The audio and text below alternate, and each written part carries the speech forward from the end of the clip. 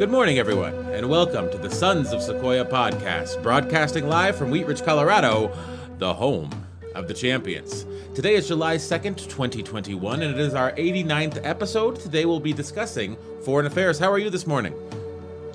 I'm doing quite well. Beautiful morning here in Denver, Colorado, and I'm looking forward to this episode talking about China and the Gilded Age. Yes. So we got into a little bit of this discussion yesterday where we choose one article and we go through it and we read the whole thing and we discuss it. And that's sort of our format here. And yet, I did want to point something out that we were discussing yesterday. And that is, this foreign affairs is devoted almost entirely to China. That's the main thrust of this issue of foreign affairs. Correct? Correct. Okay. But we pointed out something very interesting. We like to do a meta-analysis on this show, and we like to say where you stand depends on where you sit. Well, Jude Blanchette is talking about the potential pitfalls of Xi's strategy. And that's not the article we're reading today, but Jude Blanchette is a Freeman Chair at the Center for Strategic and International Studies. So I believe that's in the U.S. China's Economic Reckoning is the price of failed reforms. This is very critical of the regime. It's by Daniel H. Rosen, who's a founding partner of the Rhodium Group, who's centered in New York City. So The Robber Barons of Beijing is by Yuan Ang. Well, Yuan Ang is at the University of Michigan, and her family, or she, is from Singapore, and that's the article we're reading today. So she's not Chinese. Well, she may be ethnically Chinese, I don't know, but she's from Singapore. And then we get into a positive article called Becoming Strong, the New Chinese Foreign Policy by Yan Shuitong. Well, he is a distinguished professor at Tsinghua University, so he's in China. Now, what we were discussing yesterday is, and of course, this Wang Jixi, The Plot Against China, How Beijing Sees Washington's Consensus. And this is by the president of the Institute of International Strategic Studies at Peking University. So they're in Beijing, in the capital of China, Wang Jixi. So the pro-China articles are written by people within China. The ones that are more critical of the regime are written by people outside of China. Now, when we take a look at foreign affairs, Americans can write articles critical of the American political regime, and they can write articles in favor of the American political regime. But it seems like in China, it's unlikely you'd find a Chinese scholar writing an article critical of the regime. Correct. So, but it's also very interesting. I think it's interesting to listen to all sides and hear what their arguments are. That's true. And just because they're writing in favor of the regime doesn't mean their arguments are wrong. Correct? Yes, because they are arguments, and they will have a point. Mm-hmm. You don't have to agree with it, but understand what they're saying enough to formulate your own or to compare with others. Yes, I guess just my point is, it's difficult to put them on even footing, knowing that there's a huge swath of viewpoints that they're not allowed to take. Whereas in America, you're allowed to take several viewpoints. You're allowed to be critical of the Biden administration. You're allowed to be critical of the Trump administration. You're allowed to write articles detailing every point where the Trump administration failed, where the Biden administration failed, where the Obama administration failed, and publish it in American publications and not have to worry about reprimand or retaliation from the government. In China, I don't believe that's totally true. That's correct. But then I think it's very valuable. What if you had those constraints? In other words, what if you were in a university where your job was on the line, depending on how you represented things mm-hmm. and how you stated things, and you might have a little bit of or you're in a political party, yes, or your job in industry was dependent on one view or the other. And so, again, we keep saying where you stand based on where you sit. And I think it's valuable that even our podcast, we're going to look at all sides. Mm-hmm. We don't necessarily, well, we may agree, but in this, as we talk about things, we're not going to just say they're wrong and they're right. We're going to say, here's what the arguments are. Yes. Yes. So in these articles that are written by the two Chinese scholars, Yan Shuitong, Becoming Strong, from Tsinghua University, and The Plot Against China by Wang Jixi from Peking University, just because they're more pro-China, just because they're taking a viewpoint that is the only viewpoint they're allowed to take, that doesn't mean that their arguments are invalid. I'm sure that there's scholarship, there's research, and there's defense of their points that is very important to look at, especially in the one critical of America. I think it's fascinating how Beijing sees the Washington Consensus. We're not doing that article today, but understanding how a principal that's president of the Institute of International Studies at Peking University, how they view the Washington Consensus and Beijing's view of it is important for an American to understand. What is the level of hostility that may arise between these two superpowers? What is the level of cooperation that may arise? And you may get more out of reading an article like this than you would out of reading an outsider's criticism of the Xi Jinping regime. That's correct. And also, Foreign Affairs published both articles, published all these articles. Mm-hmm. So you have a place where you can actually go and hear their arguments. Yes, and these people they're experts in the field. They're not just firing off at the hip on Twitter because that's one thing that gets me. These people that are, whether they're pundits on either side of the political spectrum here in America, they weigh in on everything, whether or not they know what the hell they're talking about or not. That's true. I think a lot of times people will hear anybody talk and they'll understand something and they can be inflamed. Mm-hmm. Instead of listening to the other person and just understanding what they're saying. Mm-hmm. And whether you agree or not, just try to understand what people are saying. Yes. And I don't think in the media, the social media, and also the media, or the people that listen to the media are doing that. They just get a soapbox and they think that's interesting to carry forward, whether they understand it or not. Yes. Now, I'm going to use a classic tactic of pundits right now to take down pundits, and it's like it's using their tactics against them. But I saw a conservative pundit on Twitter say, everyone says the vaccines are so great, but when my friend got it, he got some sort of palsy, and that's no good. And I'm thinking, okay, so the vaccine has saved millions of lives, but your friend, he got a palsy. Undefined medical condition happened when he got the vaccine, and your friend. So we might as well just stop taking the vaccines. And it's like, so this guy is supposed to be an expert. He's telling people are listening to him, and that's the level of rigor and scholarship he's applying to his argument. And then, just to be fair to both sides, there was a liberal pundit who comments on liberal issues and thinks that the Republican Party is the most dangerous thing that's ever happened to mankind and that the Democrats are the saviors. And he was on a trip and he posted a picture of middle America, the breadbasket of America. And you know how they have center pivot irrigation and it creates fields that are, cornfields that are circular because there's, a post and the irrigator, it goes around in a big circle and irrigates a field. And he says, whoa, what are those things down there?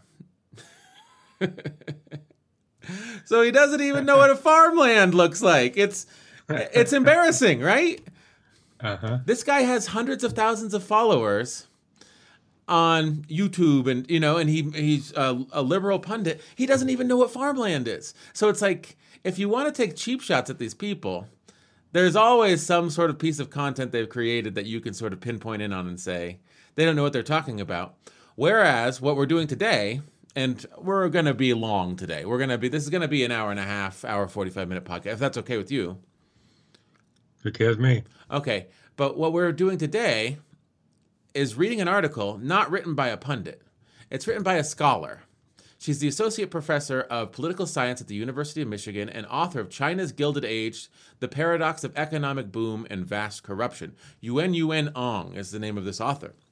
Now, she's written 2 books on China. I don't have her CV pulled up, but she's devoted her life of scholarship to China's economic rise, sort of explanations for it, how they're going to adapt to the future.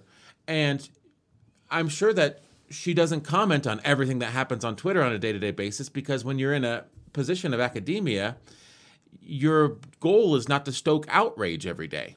And I think that a lot of these political pundits that people follow and they look to for perspectives, that is their goal. Whereas a scholar is sort of trying to drill down on exactly what's happening and sort of understand and explain it genuinely, not disingenuously.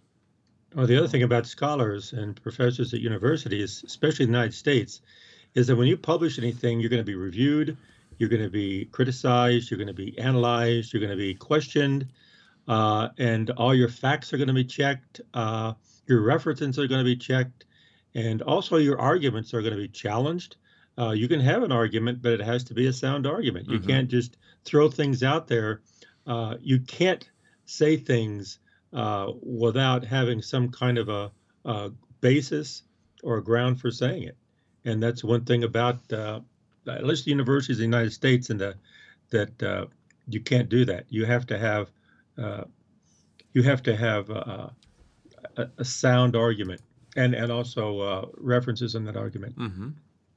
So yes, the peer review process is you're reviewed not just by your peers like on Twitter, where you say, I think Donald Trump Jr. is on drugs.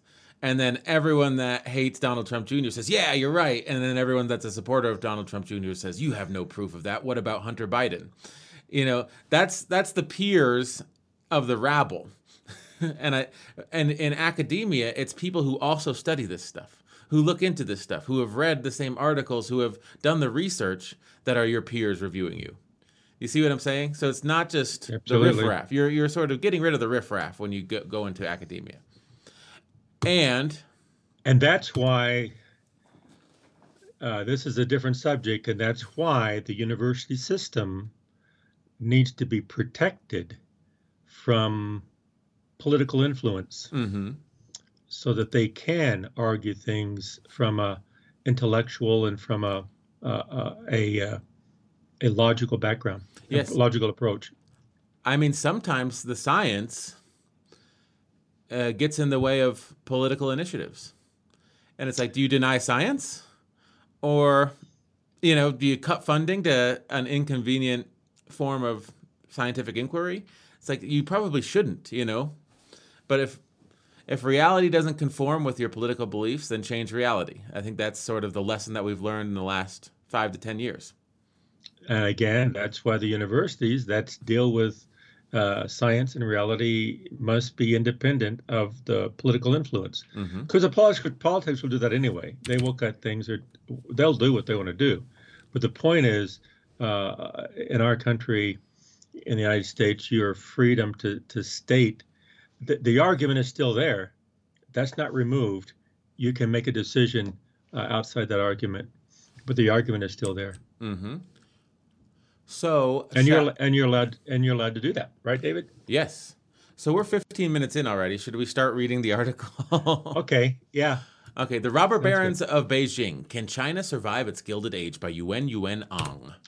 It seemed like a typical story of Chinese corruption. Stuffing suitcases full of company shares, the businessman lavished bribes on influential officials in exchange for cheap loans to subsidize his railroad projects. The target of his largesse? Those in charge of public infrastructure and budgets were his friends and business associates. Their family members ran firms in the steel industry, which stood to benefit from the construction of new track. Over time, as the ties between the officials and the businessmen grew closer, the officials doubled their financial support for his ventures, indulging his inflated costs and ignoring the risk of losses. Slowly but surely, however, a financial crisis brewed. Stories like this are endemic to China. Business leaders colluding with officials to exploit development projects for personal enrichment, graft infecting all levels of government, and politicians encouraging capitalists to take on outsized risks. No wonder some observers have insisted since the 1990s that the Chinese economy will soon collapse under the weight of its own excesses and bring down the regime with it. But here's the twist. The businessman is not Chinese, but American. And the tale took place in the United States, not China. It describes Leland Stanford, the 19th century railroad tycoon who helped catapult the United States' modernization, but whose path to immense fortune was paved with corrupt deals. The Gilded Age, which began in the 1870s, was an era of crony capitalism as well as extraordinary growth and transformation. Following the devastation of the Civil War, the United States rebuilt and boomed. Millions of farmers moved from fields to factories. Infrastructure opened up long-distance commerce. New technology spawned new industries, and unregulated capital flowed freely. In the process, swashbuckling entrepreneurs who seized on the right opportunities at the right time, Stanford, J.P. Morgan, John D. Rockefeller, amassed titanic levels of wealth, while a new working class earned only a pittance in wages. Politicians colluded with tycoons and speculators manipulated markets. Yet instead of leading to disintegration, the corruption of the Gilded Age ushered in a wave of economic, social, and political reforms, the Progressive Era. This, along with imperial acquisitions, paved the way for the United States to rise and become the superpower of the 20th century. China is now in the midst of its own Gilded Age. Private entrepreneurs are growing fabulously wealthy from special access to government privileges, as are the officials who illicitly grant them. Recognizing the dangers of crony capitalism, Chinese President Xi Jinping is attempting to summon China's own progressive era, an age of less corruption and more equality, through brute force. The problem, however, is that this is not the way to ensure that real reform takes hold. Xi is suppressing the bottom-up energy that holds the key to solving China's current woes, and in so doing, he may end up making them even worse. There we go. I read that. I put a little mustard on that, you know. I like it. And that's a very good opening. Yes. But again, very well written. They came up and pretty much presented a Gilded Age as a mechanism to compare China and the United States. Mm-hmm. Well, okay, so I think that she's going to talk about this, but we had a bottom-up solution to our Gilded Age. Muckrakers, you know, sort of exposing fraud, unionization to sort of give power back to the workers from the robber barons, and a lot of stuff happened. I'm not that big of a student of history, but I know that the Progressive Era was sort of driven by the people. And what she is saying is that President Xi is trying to drive a backlash against crony capitalism by sheer force of will, by central edict, and that's not going to work. Now, my question is, what if it does? Well, this may be a little bit off topic, but when I read this, she's talking about history. Mm-hmm. She's talking about politics. Mm-hmm. She's talking about economics. Mm-hmm. And then really that is based on anthropology. It's based on how people's behavior, how companies behave. So much is happening at the same time here. How are people going to react to a socialist or a capitalist type of regime, or when you bottom up changes or top down change? How do people react? How do businesses react? How do companies? It's a fascinating topic, and she kind of pulls in a lot of different viewpoints at the same time when she begins to argue this thing, and she sets the stage. And again, she has the framework, or the frame is the Gilded Age, and ours is the late 19th century, and I think she's getting ready to say that China is kind of in their own Gilded Age. Yes. But then when you have a Gilded Age, you have a lot of forces happening at the same time, and which one's going to be more powerful to get us through it, or to get China through it. And I think another thing too, David, is that this is a very, very important thing to think about, especially today. Not only China, but other types of theaters like the European theater and the actually eventually the African theater. Or So I or think or America right now. Are there our new robber barons in America? And are those robber barons named Mark Zuckerberg, Jeff Bezos, Bill Gates, Sergey Brin, Larry Page? I don't know. yes, I could go on. Richard Ellison. Maybe that's true, right? that's Are exactly right. But also when you look at them, and I think when you look what she's getting ready to say, is that yes, you can look at these barons and you could say, yo, look what they've done. This is the bad part. But there's also good parts. You also build things, but also in building them, you're going to have some negative collateral damage as well. So it's a fascinating subject. mm-hmm. Shall we continue? Sure, Would you like to read, or should I continue reading? you can go ahead and read. Okay. You put mustard on Put it. some mustard. I'll try to put some mustard on it. Yeah. Category error. For students of corruption, China poses a baffling puzzle. Normally, corrupt countries are poor and stay that way. Study after study has shown a strong statistical relationship between corruption and poverty.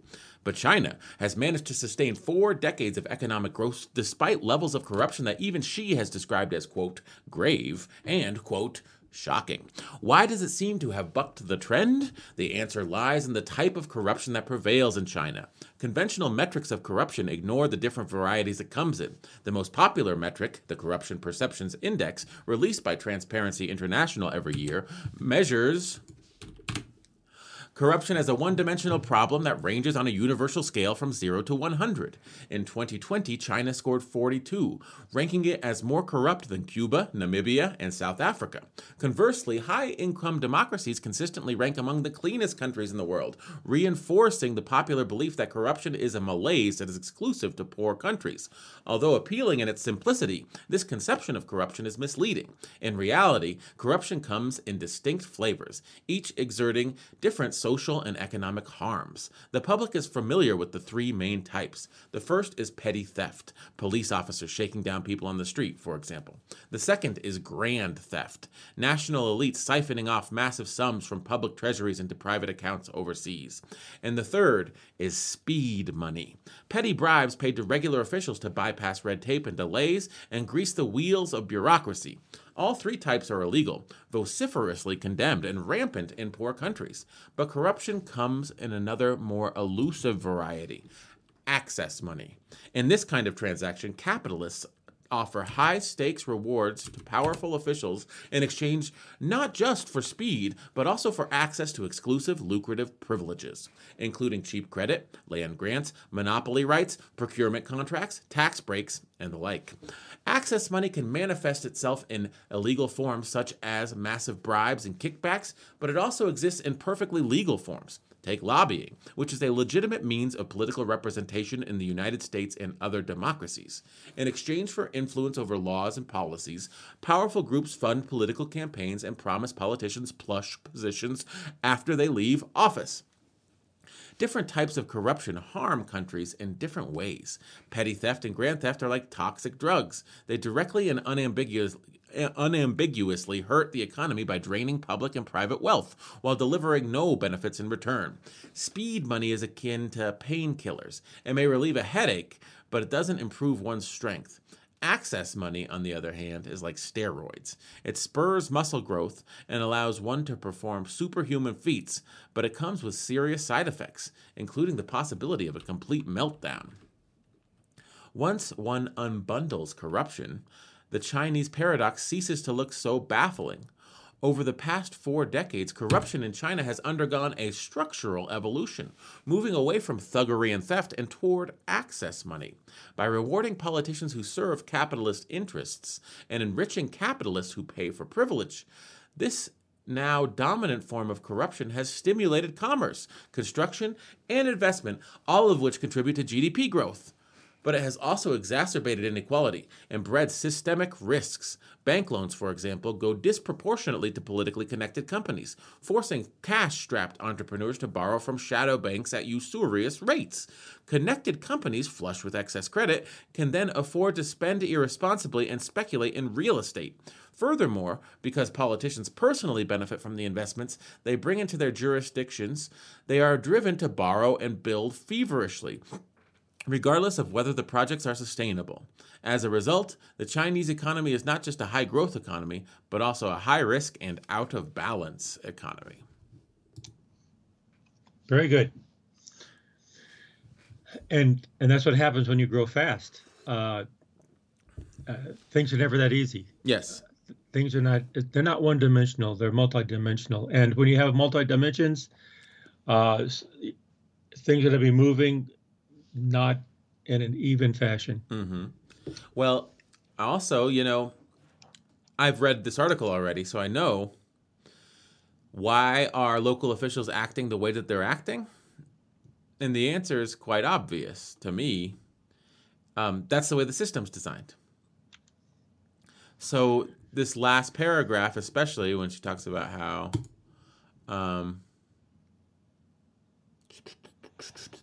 something about real estate. That's the big thing. So they're personally they driven to borrow and build feverishly, regardless of that's sort of the ace in the hole that local officials have is real estate. Sort of, building projects and stuff. So that's what gets optimized for, and it's all speculation and less productive. And that's sort of what the article goes into in the future. It's funny when you read something and you're like, but this is going to lead to that. And it's like, yeah, it's going to lead to that because you already read the article. Well, the very last sentence is that the Chinese economy is not just high growth economy, but also high risk and out of balance economy. That's true, but because any type of economic system is so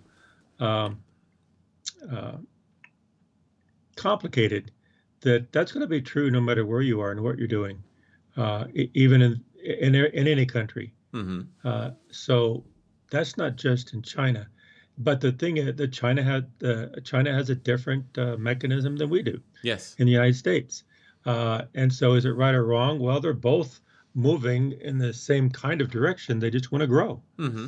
And they want to become powerful, and they have different ways of doing it.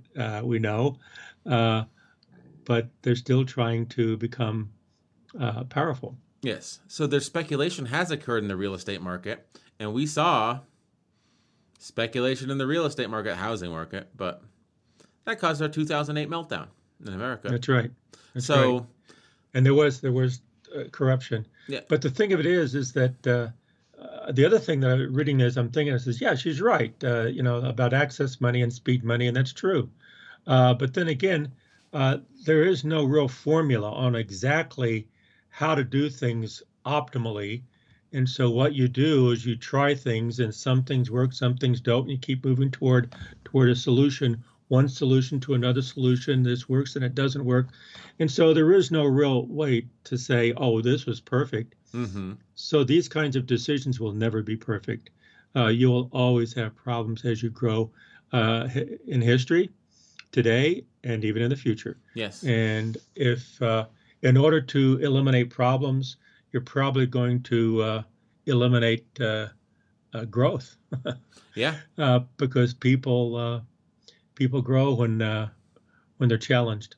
I mean, you talk about the Gilded Age, but I'm sure that in America, like Lake Mead provides water to a lot of Arizona or California, Imperial Valley agriculture. So I'm sure that when Lake Mead was built, when the Hoover Dam was built and Lake Mead was formed, some palms were getting greased. There was some corruption going on. I'm sure that the concrete contractors, the steel rebar contractors, there was some competition there and there was some corruption. And just because there was corruption doesn't mean that had you not done that project, I'm sure that California would have grown at a fraction of the rate that it did over the next 80 years or the next 100 years. So, I mean, there's a cause and effect to everything. And just because something has a corrupt origin story, like once it's in reality, it's in the game. It's in the state of play, right? That's correct. That's right. And so you can never really know how things are going to work, and you take your best shot, and they are. But again, getting back to the decision, it's easy for someone in the United States in this system to argue against their system. But I don't know. It also could be argued that both systems are trying to do the same thing, and that is grow. Mm-hmm. And you could argue that. I'm not saying it's true. I'm just saying let's try to understand their side. Yes, there's corruption in every system, like lobbying. Like I think that Yuan Ang makes a good point about lobbying. It's completely legal. It's not considered corrupt at all. But if you take a look at what a lobbyist does, it seems an awful lot like corruption, doesn't it? Yeah, Why don't you it pass? does. Why don't you pass this legislation? It is going to fundamentally hurt your constituents, but it's going to help our interest group, whether it's, oil drillers or, cattle ranchers, whatever. And so it's going to hurt your people, but it's going to help us. And in exchange, when you leave office, we'll give you a job that pays $250,000 a year. And it's like, that seems a lot like corruption to me, but it's legalized corruption. Yeah. Or if you do that now, I'll make sure that this company that your relatives are in, or your son is in, or your daughter, or your family, I'll make sure that this over here is going to be perfectly supported. They get a contract. They get a contract. Yeah. And oh yeah, I just believe that they're the best company. Why? Because they're related to this political decision that was made. Mm-hmm. There again, these kind of things will always happen. You're going to try to make sure that it's for the good of everyone, at least in the United States. Actually, in everywhere, even in China, they want.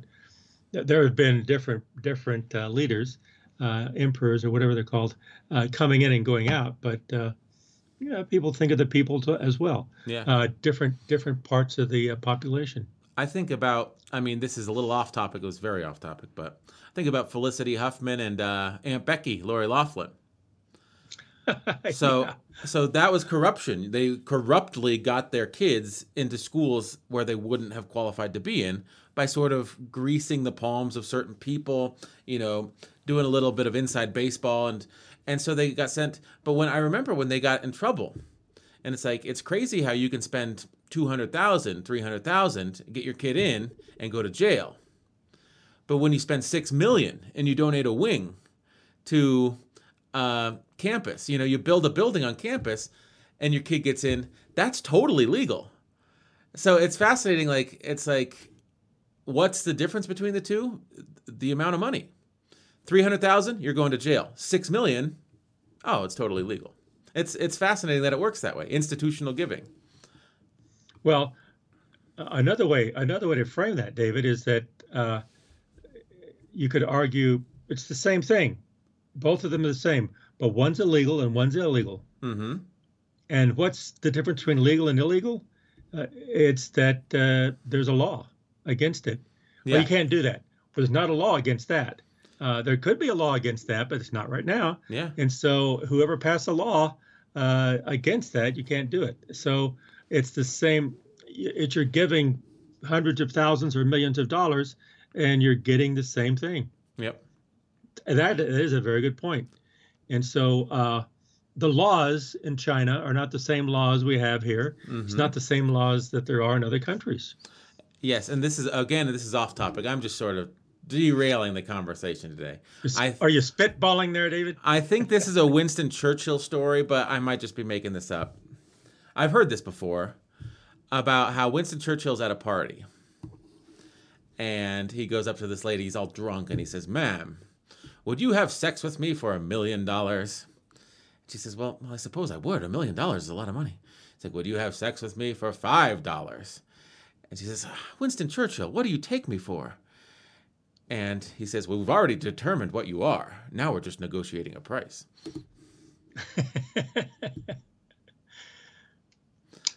Yes. So that's sort of like the college admission scandal, He was a smart guy. He was a funny guy. Okay, back to the article, right? Uh-huh. The evolution of corruption. This dramatic evolution of corruption and capitalism began with Deng Xiaoping, who steered China in a new direction after 3 decades of disaster under Mao Zedong.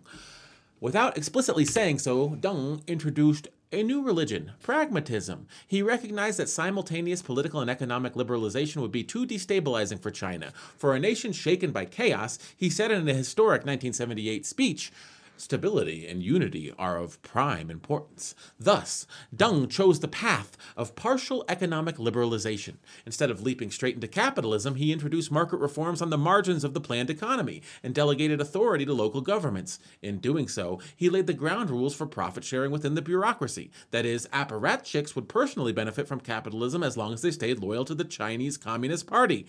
No wonder officials at all levels enthusiastically embraced market reforms. As the reforms got underway, many officials doubled as surrogate entrepreneurs, operating collective enterprises, recruiting investors through personal networks, and running businesses on the side. But as markets opened up beginning in the 1980s, corruption flourished. It came in forms that were particular to a still backward country with a mixed economy and a government with little capacity to monitor millions of bureaucrats. Local governments, for example, held what were called small treasuries, slush funds filled with the unauthorized fees, fines, and levies extracted from residents and businesses.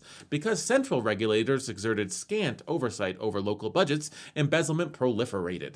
So did petty bribery, as the emerging class of private entrepreneurs was forced to pay local bureaucrats to overcome red tape. Even giant multinational corporations such as McDonald's were not spared. At one point, local agencies slapped its restaurants in Beijing with 31 fees, most of them illegal. In the countryside, such corruption led to widespread complaints about the burdens shouldered by farmers, sparking protests across rural China.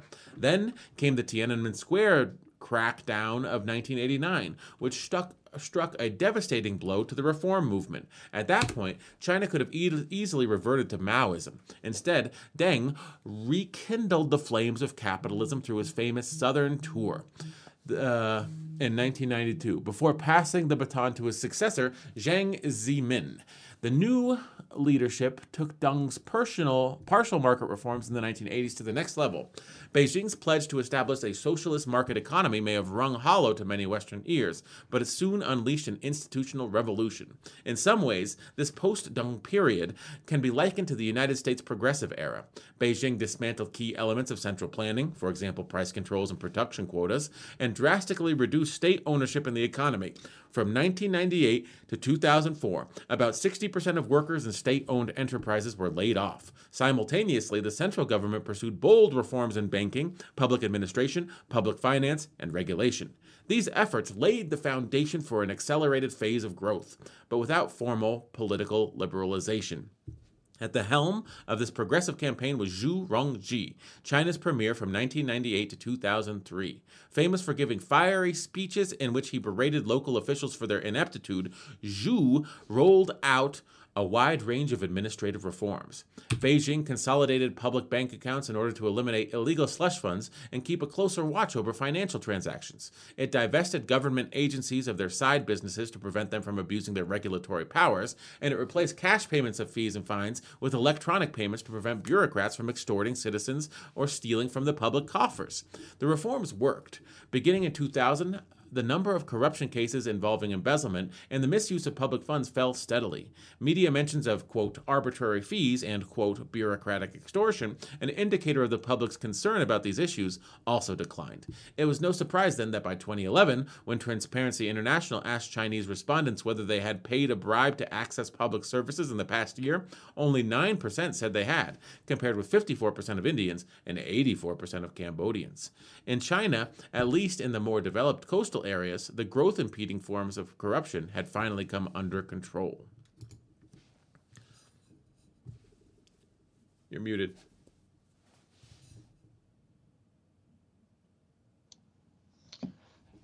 Yep, very interesting. Yep.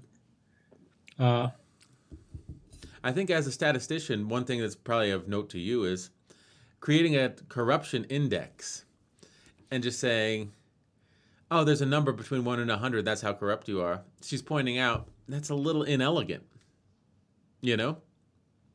It's deceptive because it's not a linear scale. It's not a single scale. Mm-hmm. And she points it out. There's multiple types of corruption, but as a statistician, it's not so much you can create indexes. That's fine, but what do you do with them, and how do you use them, and how much decision do you put on them?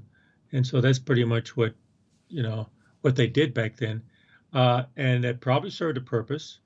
But you really have to drill down deep to all the factors, not just one index, but a factor. And the indexes are valuable Mm-hmm. as indicators to help in your decision making.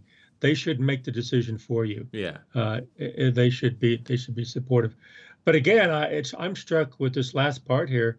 I'm struck with how uh, decisions that were made and natural uh, people will the people will naturally respond. Businesses will naturally respond to it. People will naturally respond to it, and you still have corruption and extortion, but it has to be curtailed. It has to be.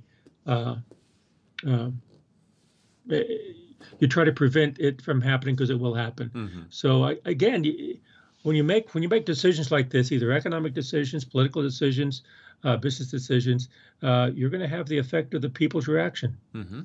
You can't ignore that. You cannot ignore that. And that's why the people are so powerful. But I think, though, that, she's saying the growth impeding forms of corruption had finally come under control in this final sentence. Mm-hmm. But I think that in India or in Cambodia, the growth impeding forms of corruption they're normalized. So it's like, oh man, I want to take advantage of this public service, but I have to pay the person a bribe. And it's like, that's just the way we do things here in Cambodia. And in China, it's like, we want to root that out because that's not positive corruption. The access money is. It sort of helps us grow. It helps us hit key metrics. But the petty theft and grand theft aren't. So we need to root those out. It's fascinating. Well, I don't know. Let me just throw this out there. It may get back to where you stand, depends on where you sit. The system in Cambodia may not be the same type of system as it was in China. And the index will have a different meaning in Cambodia or India than it does in China. Mm-hmm. And because they're all in different stages of development and growth. Mm-hmm. And interest and politics and people in charge. So they're all different. And so, again, as you pointed out, one index of 9% and 54%, 84%, that can be used as an argument, but it can't really be used in decision making alone. You have to pass it through all different kind of factors. Mm-hmm. But I guess what she's saying is the very bad form of corruption where you're just siphoning money out of the system and funneling it into people's pockets that are mid-level government officials, that had sort of ceased in China at the beginning of the century. They sort of cracked down on that and they succeeded. But that doesn't mean that corruption went away. It took on a different form. Yeah.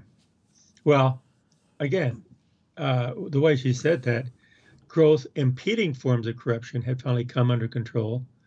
That doesn't mean they eliminate corruption. That means they've begun to, as you say, organize things such that you can grow. Mm-hmm. And so there will still be what you define as corruption. Just like in the United States, there are things that happen here that can be defined as corruption. Yeah, they're super corrupt. And some of them, you just say that they're legal, and then they're not corrupt anymore. That's right. Like lobbying. Well, some forms of lobbying, yeah. Shall we? I think there's 2 more sections left. Okay. Shall we charge through? Pay to play. Now we're talking about access money. Access money, however, exploded after the year 2000, the number of bribery cases soared, and they involved ever larger sums of money and officials of ever more seniority. Newspapers ran front-page stories on corruption scandals, replete with lurid details of decadence and greed. A former minister of railways was charged with taking $140 million in bribes, not including the more than 350 apartments he had been given. The head of one state-owned lender allegedly kept a harem with over 100 mistresses and was arrested with 3 tons of cash hidden in his home. A police chief in Chongqing amassed a private museum collection that included precious works of art and fossilized dinosaur eggs. Why did access money explode? Because the reforms China took did not diminish the government's power over the economy so much as change it. Whereas in the 1980s, the primary role of public officials was to plan and command, in the globalized capitalist economy of the 90s, they acquired new functions, attracting high-stakes investment projects, borrowing and lending capital, leasing land, demolishing and building at a frenzied pace. All these activities gave officials new sources of power that were previously unthinkable in a socialist system. The change can be traced to a seemingly obscure problem, a fiscal imbalance between the central government and local governments. In 1994, as part of their modernizing drive, Jiang and Zhu re-centralized tax revenue, keeping the lion's share in Beijing and drastically reducing the fraction kept by localities. The local governments were left financially strapped, even as they faced continued pressure to promote growth and deliver public services. So an alternative source of income was found: land. All land in China belongs to the state and thus cannot be sold, but the right to use it can be leased. Beijing allowed local governments to lease those rights to corporate entities in order to raise revenue. From that point onward, China's army of local officials marched away from industrialization and toward urbanization. Instead of relying on manufacturing as the primary engine of growth, local governments turned their attention to leasing agricultural land to real estate developers for residential and commercial use. In the 2 decades after 1999, the amount of revenue raised through the leasing of land rights grew more than 120-fold. Developers profited handsomely from this arrangement, collecting exorbitant rents after leasing farmland at bargain prices and turning it into glitzy real estate projects. In one instance, related to me by a bureaucrat, the value of a piece of land increased by a multiple of 35, simply through being converted from rural to urban use. The local officials who controlled land rights also did well for themselves, accepting hefty kickbacks for aiding their cronies in securing prized parcels. They helped developers rig auctions to buy land plots cheaply, and they deployed the power of the state to artificially speed up the process of urbanization. Local functionaries packed farmers into suburban apartments to free up rural land, and they invested heavily in urban infrastructure, such as electric grids, public utilities, parks, and transportation, to increase the value of new developments. All this new infrastructure was funded not only through the sale of land rights, but also through loans. The law prohibited local governments from running budget deficits, but officials got around that rule by setting up subsidiary companies known as government financing vehicles. These entities took out loans to raise money, which the officials then used to finance their pet infrastructure and construction projects. It was this twin source of credit, leasing land and borrowing money, that financed China's massive infrastructure boom. Between 2007 and 2017, the country's more than doubled the length of its highways from 34,000 miles to 81,000 miles, enough to go around the world more than 3 times, a government website boasted. The construction of subways was just as frenzied. China now boasts 8 of the world's 12 longest subway systems. Although it turbocharged China's urbanization, the infrastructure boom generated new risks. Local governments and their financing vehicles accumulated mounting debts. Even the central regulators did not know the scale of these liabilities until 2011, when they conducted their first audit, which found local governments had borrowed about $1.7 trillion. Despite repeated edicts from Beijing against borrowing, local debts continued to rise, reaching $4 trillion in 2020, nearly the equivalent to the total income local governments earned that year. This is the bubble that so many fear could burst. To understand the marriage of growth and corruption, consider the case of an official named Xi Jianye. In 2004, Xi became the party's secretary of Yangzhou. Repositioning the city as a historic tourist site, he launched a massive demolition and construction campaign that earned him the nickname Bulldozer Xi. These efforts paid off. The media hailed Xi for reviving the city. The United Nations recognized his city with an award. Tourism flourished, and the price of luxury real estate skyrocketed. In 2010, Xi was transferred to a more prominent post, mayor of Nanjing, a provincial capital. But, as investigators would later discover, Xi was sharing directly in the profits of his ambitious urban redevelopment schemes. Like other Chinese bureaucrats, his official salary was very low. His real compensation came from corporate contributions. In a city undergoing a massive reconstruction, Xi directed nearly all the government contracts to a private construction company named Gold Mantis, owned by his longtime friends, which repaid him in the form of kickbacks. During Xi's tenure in Yangzhou, the company's profits grew 15-fold in just 6 years, and when the company subsequently went public, Xi received a percentage of the shares. Stories such as Xi's suggest that portrayals of the Chinese state as predatory or rapacious miss the true nature of its crony capitalism. Xi lined his own pockets, but he also successfully transformed Yangzhou. In recent decades, there have been many officials like him, leaders who are corrupt, yet also deliver commerce, infrastructure, and public services. Unlike politicians in other countries who simply steal from the public or put obstacles in the way of entrepreneurs, these officials collect bribes by making it easier, not harder, for capitalists to do business. None of this is to say that access money is good for the economy.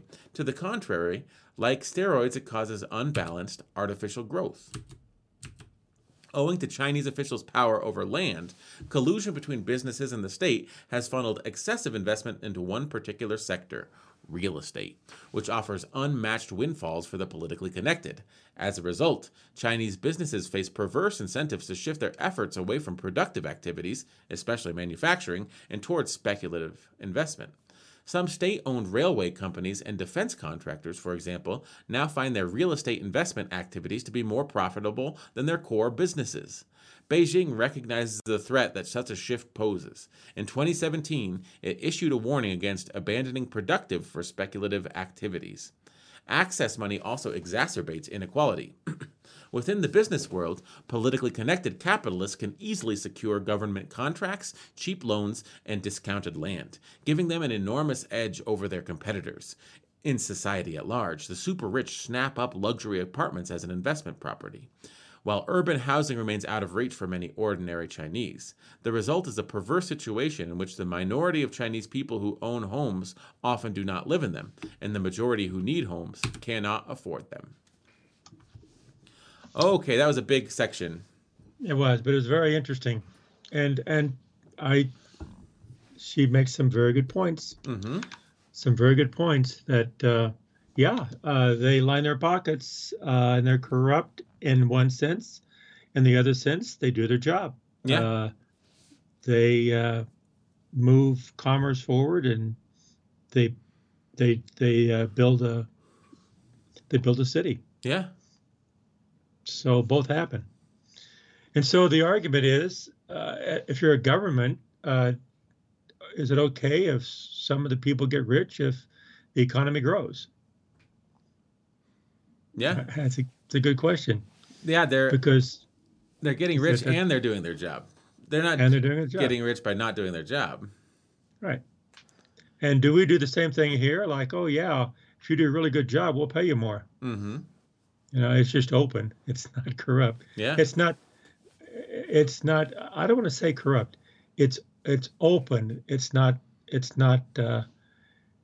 I think they give them the power to develop, to generate their own money. But here in the United States, they say, no, we'll pay you that money. And they get a lot of money for running things and becoming successful. But actually, they get a lot of money even when they're not successful. Mm-hmm. Well, I think if we take the same time frame, look at Enron. That's right. And their mark-to-market accounting. You know, you had regulators at the Security and Exchange Commission. You had regulators, I'm sure at FINRA, I don't know, wherever. The regulators live, and they're just making, you know, federal government salaries. So they have decent benefits. They're making a decent salary. But they're getting thousands and thousands of pages of financial documents from Enron that they're supposed to be the regulator for. And it's very confusing, and it's done by these people that are, you know, the executives at Enron are making, 20, 30, 40, 50 times more money than they are. And they have, staff that's 10 times the size. So it's like, well, they're serious about this. Let's just give them a pass before it all comes crumbling down. It's sort of like, why is a Chinese official making a small salary forced to sit there and watch all of his buddies get super rich while he doesn't earn a dime? Like, that just doesn't seem, that's human nature, right? Human nature, yep. Are you going to still do that? Or are you going to make some changes on where you're going to sit? Yeah. Yeah. But they did grow. That's the other thing too. They did grow. Yeah. And so when you grow the economy, or you grow an industry and you do grow, is that what you want? And what if they had all these controls where it stymied the growth. Is Mm-hmm. that something that are they willing to give up, allow that corruption to have the growth, or eliminate the corruption and eliminate the growth? Yeah. It's a very difficult position to be in. And some people say, no, there's no. I'm sure there's going to be people who say, no, there's absolutely no room for any kind of corruption at all. Fine. And so the result of that might be that there's no growth. As a matter of fact, if you don't grow, you'll probably go backward and you start losing some of the benefits you have. Yes, but that leads us to the next part. Enter Xi. Xi Jinping. Now listen, I think that what he's going to say is, yes, we've grown, but if we didn't have this corruption, we would grow more efficiently. That's right. That's what I think he's going to try to lay down the iron fist of justice.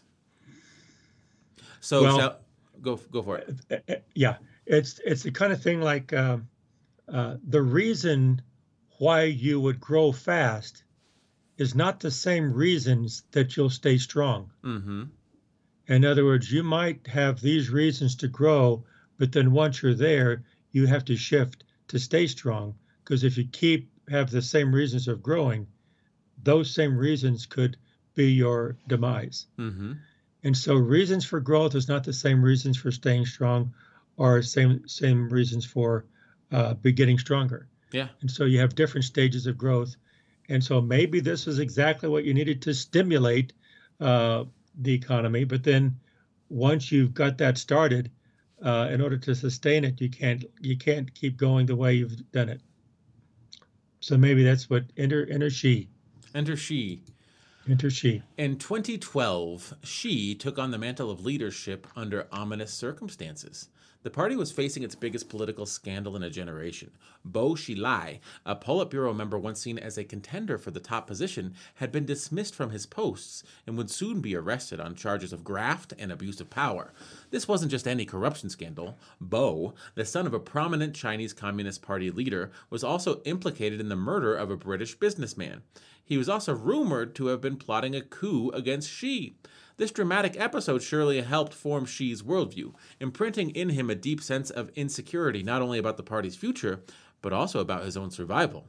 For Xi, Bo's brazenness revealed that access money in a supersized economy had created elite factions far more powerful than those any previous leader had had to contend with. And, for the Chinese public, Bo's downfall offered a rare peek into the world of state-business collusion and the lavish lifestyles of the political elite. It was now clear that China was rife with corruption, inequality, moral decay, and financial risk. Since Deng's reforms began, the party had successfully lifted an estimated 850 million people out of poverty by dint of sustained economic growth. But a small minority had benefited disproportionately, particularly those lucky enough to control property. In 2012, China's Gini coefficient, a measure of income inequality with 0 representing perfect equality and 1 representing perfect inequality, reached 0.55, exceeding the United States figure of 0.45. This was an especially jarring distinction for a nominally communist country. A businessman in Shanghai described the whiplash to me this way: "When I was growing up, textbooks tried to convince us about the decadence of capitalism by showing a picture of rich American pets enjoying air conditioning, a luxury that few Chinese dreamed of having in those days. Today, my neighbor's dog will only drink Evian." No wonder Xi has chosen to define his legacy by fighting 2 key battles, one against corruption and the other against poverty.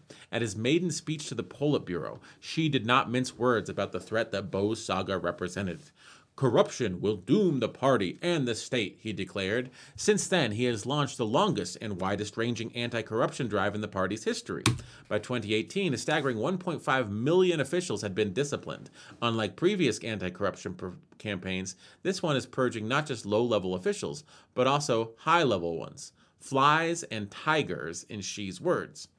Is Xi's crackdown merely a pretext to purge his enemies, or a genuine effort at reducing corruption? The answer is both. It would not be surprising if Xi has used the campaign to root out those who pose personal threats, including officials who were allegedly linked to the plot to overthrow his rule. But he has also set out to strengthen bureaucratic ethics. For example, issuing a list of 8 regulations prohibiting extravagance and undesirable work practices, such as drinking on the job. His campaign has also been remarkably thorough, extending beyond public offices into state-owned companies, universities, and even official media outlets. An abrupt drop in the sale of luxury goods after the campaign began suggests a temporary restraint in bribery and conspicuous consumption, but Chinese citizens' perceptions have been mixed. While many are impressed by the forceful crackdown, others are disillusioned by the grotesque details of greed that the corruption investigations have revealed. Moreover, the campaign may not be doing much about the inequality. According to Chinese government statistics, although the country's Gini coefficient fell continuously from the year Xi took office to 2015, it has since picked up again. It is too soon to see whether Xi's campaign has substantially reduced the prevalence of access money, but 2 things are clear. First, Xi's forceful campaign has placed officials on high alert. My analysis of a cohort of 331 city party bosses found that 16% of them were removed for corruption between 2012 and 2017, a high rate of turnover that should give local leaders good reason to put their corruption on hold. Second, the only predictor of whether officials survived the crackdown was whether their patron, the official who oversaw their appointment, also survived.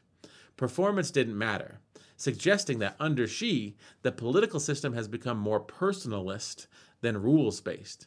In short, Xi's campaign has had a mixed record. It has successfully struck fear into corrupt officials, but it has not removed the root causes of graft, namely the enormous power of the government over the economy and the patronage system in bureaucracy. That's fascinating, don't you think? Yeah, it is. It's a little study in history and her perspective of history, but I think she makes some very good practical points. Mm-hmm. The personalist versus rules-based for a corruption crackdown, that doesn't seem like the best way to go about it, does it? No, but when you think of it, though, when I think of it, I just like when you have rampant corruption, how do you bring it under control? Once it's under control, then the rules-based regulation will work.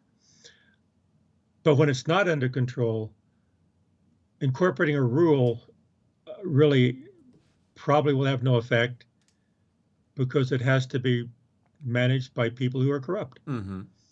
So the rules-based really has no power, has no teeth until corrupt is eliminated. Yes. And when corruption is eliminated, then it does have teeth. So maybe the personalist is an approach to get things under control and then move to rules-based. Mm-hmm. I don't know. I'm just, again, throwing that out there. That seems logical to me, too. Yeah, I think you're right. It reminds me of, and I'm going to derail the conversation again, of that podcast I heard about the guy that owns the club in New York letting Louis C.K. come and do stand-up. And the lady was so pissed because he'd just been, Me Too'd, and he was, a sex pervert or whatever. And it's like, don't you think that he should never work again? And, the comedy club owner's like, well, I mean, what if he'd worked at Walmart and he'd found this stuff? Does he not deserve to ever have a job ever again? This is what he does. This is his job. I'm letting him come back. And the lady says, well, would you let Bill Cosby come back? And he says, no, I wouldn't let Bill Cosby come back. I was like, well, what's your rules? Like, how do you decide who gets to come back and who doesn't? And the guy thought about it, and he's like, I own the club. I'm just going to use my gut. I think Louis C.K. is funny. I'm going to let him come back because I own the club. It's just my personal decision. I think that's a little bit what Xi Jinping is doing. He's using his gut. He's making it personal decisions based upon who stays and who goes. Because I'm sure that corruption, as pervasive as it is in the Chinese system, you can't purge the entire bureaucracy. That's right. So it's like Yuan Ong says, where is it? Dang it. It's somewhere in here. Oh, here it is. Is Xi's crackdown merely a pretext to purge his enemies, or a genuine effort at reducing corruption? The answer is both. Yes. I think that's a very good line. So, it is. So don't let a crisis go to waste. Like, yes, you can take out corrupt individuals that are very corrupt, but everyone's a little bit corrupt. So if someone's going to be a pain in your ass, take them out too, under the guise of corruption, right? Mm-hmm. Yeah. And it's not rules based because it's like, I have a lot of work to do. I want to be emperor for life. You know, I want to be, premier of China for life. So we're not going to establish rules that I can't break. It's going to be how I feel. It's like the guy that owns the club. She's saying, I own the country. There is no rules. I'm doing it out of my gut. Yeah, because there are no really definite boundaries between, again, laws are very, very tricky. You can go by the rule of the law or the spirit of the law. And sometimes you have to make decisions on your gut. And she keeps talking about these indexes too. Yeah, the Gini coefficient. The Gini coefficient. I think I even remember that from my old political science scholar days. I'm getting all these spam calls today. It's so annoying. Okay. Yeah. We have one more section. Should we finish it off? Yep. Might as well. The road not taken. The road not taken. China does not exist in a vacuum, of course. Across the Pacific, its chief rival is also experiencing a repeat of the Gilded Age. I think this is what we were talking about earlier. This time, new technology in the United States is grappling. This time, the new technology the United States is grappling with is not steam power, but algorithms, digital platforms, and financial innovations. Like China, the United States is beset by sharp inequality. Its government, too, fears the populist backlash from the losers of globalization, and the country is similarly struggling to reconcile the tensions between capitalism and its political system. In that sense, the world is witnessing a curious form of great power competition today. Not a clash of civilizations, but a clash of two gilded ages. Both China and the United States are struggling to end the excesses of crony capitalism, but the two countries are pursuing this goal very differently. Transparency mandates, muckraking journalists, and crusading prosecutors were the central ingredients in the United States' battle against graft during the Progressive Era. Today, President Joe Biden's progressive agenda rests on restoring the integrity of democracy. Xi, on the other hand, has opted to stamp out inequality and corruption by tightening political control. Xi's pledge to eradicate rural poverty, for instance, has been carried out in the manner of a national campaign. Central planners have imposed hard targets on local officials and the entire bureaucracy. Even the entire society has been mobilized to meet them, regardless of what it takes. Although the cause is noble, the methods are extreme. Edicts from the top pressure local officials to eliminate poverty by fiat, by relocating millions of residents from remote areas to suburbs, for example, regardless of whether or not they want to move. Some of the uprooted now have neither farmland nor jobs. The crusade against corruption is similarly top-down. In addition to arresting large numbers of corrupt bureaucrats, Xi has exhorted officials to demonstrate loyalty and adhere to party ideology. These measures have resulted in bureaucratic inaction and paralysis. Lazy governance, as the Chinese say, with nervous officials opting to do nothing so as to avoid blame, instead of introducing potentially controversial initiatives. Xi's insistence on political correctness also extinguishes honest feedback within the bureaucracy. Officials fear of reporting bad news, for instance, may have contributed to the delay in China's early response to the COVID-19 outbreak. Let's circle back to this for sure, okay? It didn't have to be this way. China could have taken it a different path in its quest to control corruption. Before Xi, in fact, the country was making steady progress towards open governance. Some local governments were increasing transparency and starting to solicit public input on policies. Despite the constraints of censorship, investigative newspapers such as Caixin and Southern Weekend regularly uncovered scandals that prompted reforms. Several localities experimented with reporting the assets and income of government officials, a move supported by legal activists. In 2012, central regulators considered turning these experiments into national laws. As soon as Xi's anti-corruption campaign began, however, these bottom-up efforts were snuffed out, and the government tightened its control over civil society. In many ways, Xi's centralization of personal power has put him in an exceptional position to challenge vested interests and advance difficult reforms. he could reduce monopoly control of state-owned enterprises and empower private companies, which, as of 2017, accounted for more than 90% of new jobs created. A strong private sector would accelerate the type of broad-based growth that reduces inequality. Or Xi could correct the fiscal imbalance between the central government and local governments, so that the latter are not forced to lease land and borrow money to raise revenue. He could also streamline the ballooning demands imposed by central planners on local governments, a move that would both reduce their need to exercise regulatory power and relieve their budgetary pressures. Yet Xi has shown little interest in such reforms. Instead, in his bid to end crony capitalism, he is reviving the command system, the very approach that failed miserably under Mao. After successfully controlling the COVID-19 outbreak, he appears more convinced than ever that national mobilization and top-down orders under his strongman leadership are the only path forward. But by rejecting a bottom-up approach, Xi is stifling China's adaptability and entrepreneurship, the very qualities that helped the country navigate its way through so many obstacles over the years. It's like riding a bike, an official once told me. The tighter you grip the handles, the harder it is to balance. The end. Yuan Ong is Associate Professor of Political Science at the University of Michigan and the author of China's Gilded Age, The Paradox of Economic Boom and Vast Corruption. Yeah, let's kind of that is a very good ending. It's a very good article. Mm-hmm. She's a good writer, and she's very knowledgeable in this, and she writes extremely well, and she brings up a lot of good points, but a lot of very, very technical and very challenging and difficult points too. Yes. Going back here, by rejecting the bottom-up approach, well, maybe this last paragraph, what she is doing. Am I close? What? Am I close to just on the screen? Where? This last paragraph. Oh, okay. There's going backward. Yeah. This last paragraph. Got it. I see it now. Yeah. And like he says, she says that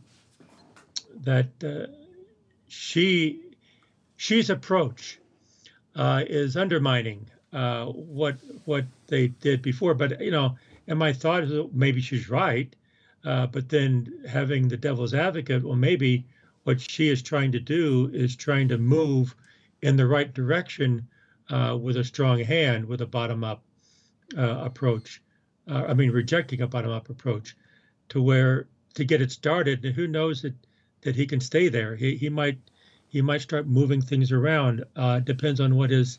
It really when you have someone who's in control and has strong measures. Mm-hmm. You have to be careful with that amount of power. Make sure that they have the right interests at heart, because no matter what you do, there's going to be a good side and a bad side. Yes. Some people will be helped and some people will not be helped, but you have to be able to have the discipline to change when you need to change. Say, yeah, he may be abandoning things that worked in the past, but maybe that's what's needed today to get things moving in the right direction. And then he'll go back to things that will work. In other words, again, I go back to the different stages. It's not one size fits all. Different things work at different times. Yes. Well, I would also like to say we've been to China, and that was we went together 2007, right? Correct. So that was shortly after the Jiang Zemin era, and during the Hu Jintao era, and even then they were saying, "Yep, there's an anti-corruption campaign by the new regime. They're rounding up a lot of Jiang's people, and they're sending them to prison. Some of them may never be seen again." Now, I think that Xi Jinping realizes that, like his anti-corruption campaign, is it to get rid of rivals or is it to root out corruption? It's both. I think he realizes that he may need to just hang on to power for as long as he can. And that decision calculus may make China weaker as long as he can hang on to power. Because leaving power is a good surefire way to end up in jail, or it's a surefire way to. So when you have an authoritarian state where a new regime can punish people from the old regime, She says, well, that doesn't sound good to me. Why don't I stay leader forever? And then a lot of times your decision calculus will be, how do I stay leader forever? Not what's best for the country. Right? That's right. That's right. And you could argue because I want to stay in power so I can keep moving in the same direction. And someone else coming in, you don't know what you're going to get. Yeah. You don't know what they're going to be doing. Because right now, the leader has, again, this is what happens when you have a lot of power in a leader. Mm-hmm. And I will also say when we went to China 15 years ago now, it's so crazy. It's been 14 years. Yeah. But we would visit, and I would ask, because we were, being led around by party officials. We went to a city hall type thing. Yes. And it was so gigantic. You remember this? It was like abandoned. And it was so gigantic. It was bigger than our county hall. It was bigger than our state capitol here. And Colorado state capitol is nice. There's a big gold dome. It's a really nice building. This place was 4 times the size. And of course, it may have been responsible for 4 times more people because there are more people in China. But what we saw in that particular municipality was a level of wealth that wasn't commensurate with the level of wealth in Denver and Colorado. And yet their government building was magnificent. And I was asking, like, how is any of this financed? And they wouldn't answer my question. And it might be that they were leasing local land and taking loans through their, like she said, through their, infrastructure investment locality loans corporations to build these magnificent things because it increased their bottom line somehow. But a lot of it was incongruous, It's like this place is taken off. I think we've talked about the not so great mall of China before on this show, haven't we? I think so. Let me see if I can pull it up. But while you're pulling it up, let me just mention the very first paragraph. They talked about the 2 Gilded Ages. And you hear that term, but I looked it up on where did the term Gilded Age come from. And I guess it was, late 1800s, late 19th century when industrialization and growth and changes. But I think it was coined by, I think maybe Mark Twain or someone. They said the Gilded Age is because it's glittery on the outside, corrupt on the inside. So it's all glitter. It looks good, but inside it's corrupt. But then again, sometimes maybe that's how things have grown. I'm not saying it's right or wrong. I'm just saying maybe that's how it's grown. So she starts with The Road Not Taken saying both China and the United States are not different in some respects. So one is like the mall. You're getting to find it.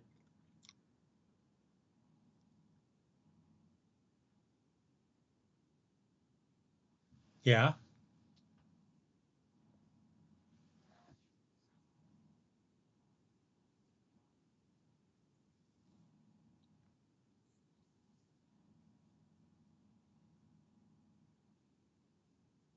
Yes, I am.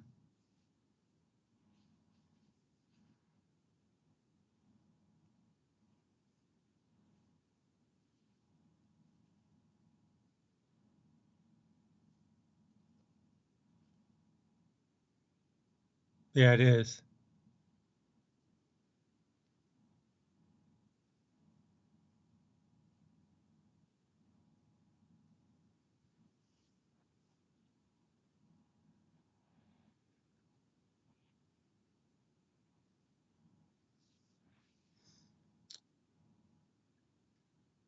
Mm-hmm. Right.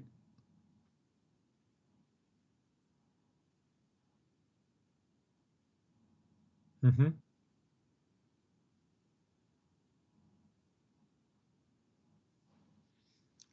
Probably when they grow that fast, probably so. But then what it takes.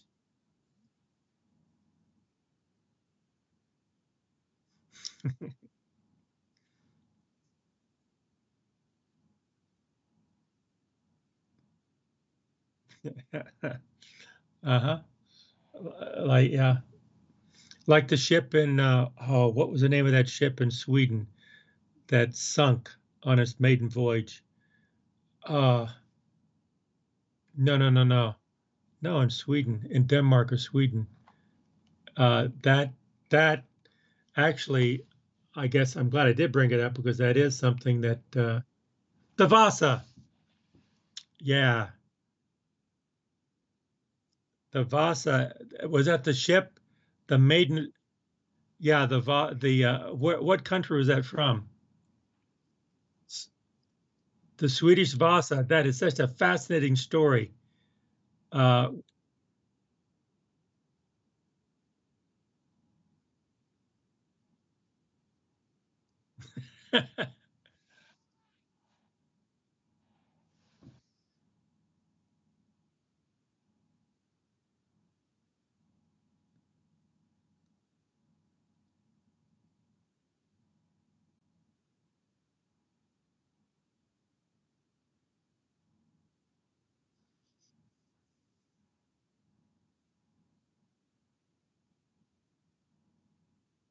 I think they said when you read the story, the wind came up and blew it over and it sunk. But but the thing of it is, Gustavus, whatever his name was, he wanted to build this to show his opulence, that how big and how great he is, and it was more top down type of make this happen, and so the engineers feverishly built this thing as quickly as possible without the stability of having it sustainable. But he did show, and it did leave the harbor, and it did go maybe around a bay, and all of a sudden the wind blew it over and it sunk, and that was it. It was too hot top heavy. The point is, it's not unsimilar as the Gilded Age. On the outside, it looks fascinating. It's glittery. It's great, and it was great to look at. It should never have. You should never have launched it. Just make it sit in the harbor and look at it. So this is fantastic. This is the biggest ship I've ever seen that the world has ever seen. But if you try to sail it, it's not sustainable. It's going to sink. And so it did serve his purpose. He did build the biggest ship ever in the 1600s, 17th century. It's for about a kilometer.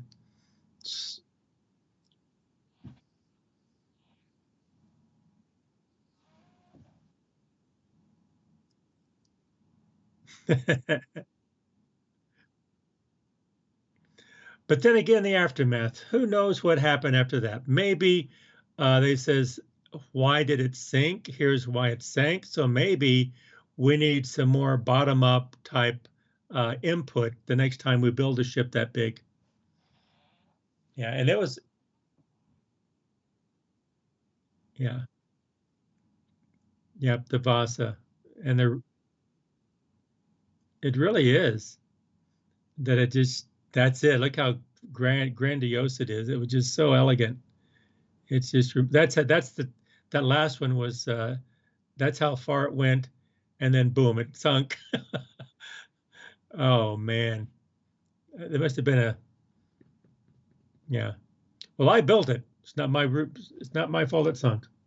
Anyway, so that's what she's saying about China and United States. You know, that they want to build something, but when you build something, it can look really good on the outside, but what's going on the inside? And is it like you were saying, David? Is it sustainable? Well, what you do to build it may not be the same the same type of structure or the organization you have in a company in a country to be sustainable. And so you need a balance. But also, she also said something, David, about something else that she mentioned about the suburbs. Edicts from top pressure officials say, okay, I think in the second paragraph or third paragraph, the edict said all of a sudden relocating millions of residents from remote areas to suburbs, for example, whether they wanted to move or not.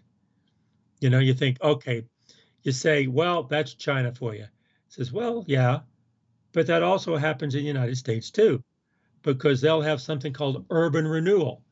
And so the urban renewal will say, we want to take these old houses out, and they pass a law, they pass the money, the funds, and all of a sudden they tear down their houses and they build these low rent apartment buildings. And I remember when I was a kid, the people come and says, I've lived here all my life. I don't want to move out of my house. And they say, I got to move out of my house into this one little, I can afford it, but I don't want to live in this apartment. I've never lived there. And whether you want to or not, you got to do it because that's what the laws were. So yeah, the same thing can happen. It's not the same way. It was different, and it was legal, but the difference between legal and corruptness, sometimes if it's legal, in one country it's corrupt because it's not legal. The other, it's legal, so it's not corrupt, but pretty much same thing. So got to be careful when you start throwing darts.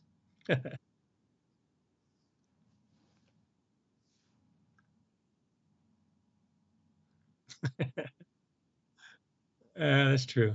That's true.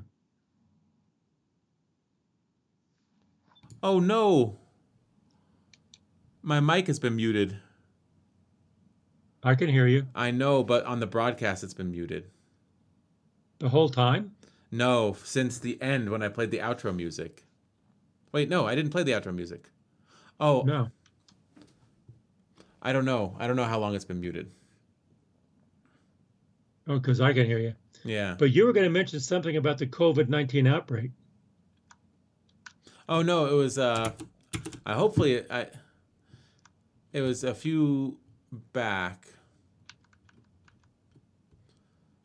Yeah, it's right here. The insistence on political correctness extinguishes honest feedback within the bureaucracy. So let me pull up Caliber. Mm-hmm. I think this is a huge thing. Not having a free press, you get people that are afraid to criticize the regime. That's what we were talking about at the top of the broadcast. And yeah, you get I don't know. So like you don't get the good results that you would hope for, right? Yeah, a free press will say it what they see, Mm-hmm. and it's not going to be biased or shouldn't be biased. They're reporting exactly what's being seen. Now you can bias reporting, but still, a free press is good in that sense. But I think this, by the same vein, a free university, free of political influence, also is necessary for the analysis. Mm-hmm. And so one is reporting, the other is analysis. And so you need both of those coming together saying, look, this is what I think this is. And also today, a lot of the universities in the United States is being attacked by, they're saying, well, this is what has happened in the past. And they talk about the different things that have happened in the past in such a way that you say, you can't talk about that. You can't talk about that. And they go, well, that it happened. And you have to only talk about what's nice and clean and squeaky clean. And that's not, so you need some freedom in the university to be, and also in the press. So I think it's a point very well taken, David. Mm-hmm. And that's what I worry about with China's trying to censor and sort of augment reality. Just silence dissenting voices, and I feel like maybe it's just my upbringing. Maybe it's just sort of living in a country that has a Bill of Rights and a First Amendment. And I've seen firsthand, when you open up the marketplace of ideas, because I grew up with, the New York Times, the Wall Street Journal, the USA Today, and 3 networks and Fox. And then, of course, cable as well. But there was very few broadcasting outlets. Nowadays, everyone's a publisher. Everyone's a broadcaster. And you see, the dumbest people will have 10 times more impact than you do, 100 times, 1,000 times more impact than you do. And it's like, why are people listening to this person? But that's just the way it is. And I think there's negative consequences to that, but letting everyone sort of compete in the marketplace of ideas is sort of the way that I was raised, and sort of stifling off certain parts of the marketplace of ideas. And I don't mean, no matter what crazy things you say, you should never be banned from Twitter or Facebook. Like, those are private companies. People are saying, oh, what about the First Amendment? I got banned from Twitter. And it's like, well, Twitter doesn't have any obligation to publish you, just like Simon & Schuster doesn't have to publish you, But you're not going to get arrested for saying something here. Right. We could still say it. We could say whatever we want, and you could start your own website. You could host your own web server, and buy your own. So there's a lot of ways you could get your message out where it's visible to everyone in the world without using a multinational company. Now it's just because they do it better. It's like I should be allowed to use their resources. It's like no, I mean that's not necessarily true, Well, today, as you say, everyone can publish and everyone can say anything, and they can say truth and they can say lies. They can say whatever they want, and they are saying whatever they want. And so I think the social media and everything, this may be a subject of another podcast, but I think it leads us to the point of the education of the populace, because if you're not educated and you listen to these pundits that are feeding you a line, you're being used. Mm-hmm. I think without an education, without knowledge, without really checking the facts, you're going to be used, and people are being used, and so that could be a subject of another. The usury of the listener to social media. Mm-hmm. They're being used. And we saw that in the past, ever since the 2016 election. Mm-hmm. They can manipulate people. And so you've got to be educated and you got to be disciplined and you got to learn. Yes. And, reading an article like this one by Yuen Ong, it's, I think that she's a scholar on this particular field and her ideas are elucidating, but she's also not trying to, I think sort of elucidating the public on these ideas is the reason she wrote the article, not to gain followers or to keep you engaged.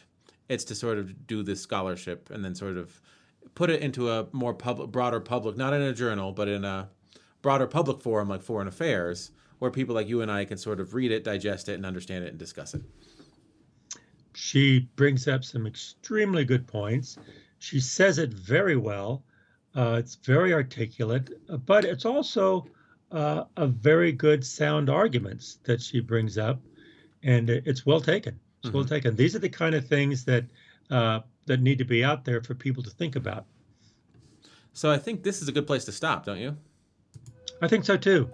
Okay. This has been good. It's been fun, David. Yes, and I apologize for that 10 minutes that my mic was muted. I'm going to fix this in future episodes, so we invite you all to continue to tune in, subscribe to us on YouTube, follow us on Google Podcasts, Apple Podcasts, Amazon Podcasts, Stitcher, and we'll be back with more content Mondays, Wednesdays, and Fridays at 9 a.m. at Mountain Time. This has been the Sons of Sequoia podcast. Would you like to say anything in closing? Keep on talking, everybody, but listen more than you talk.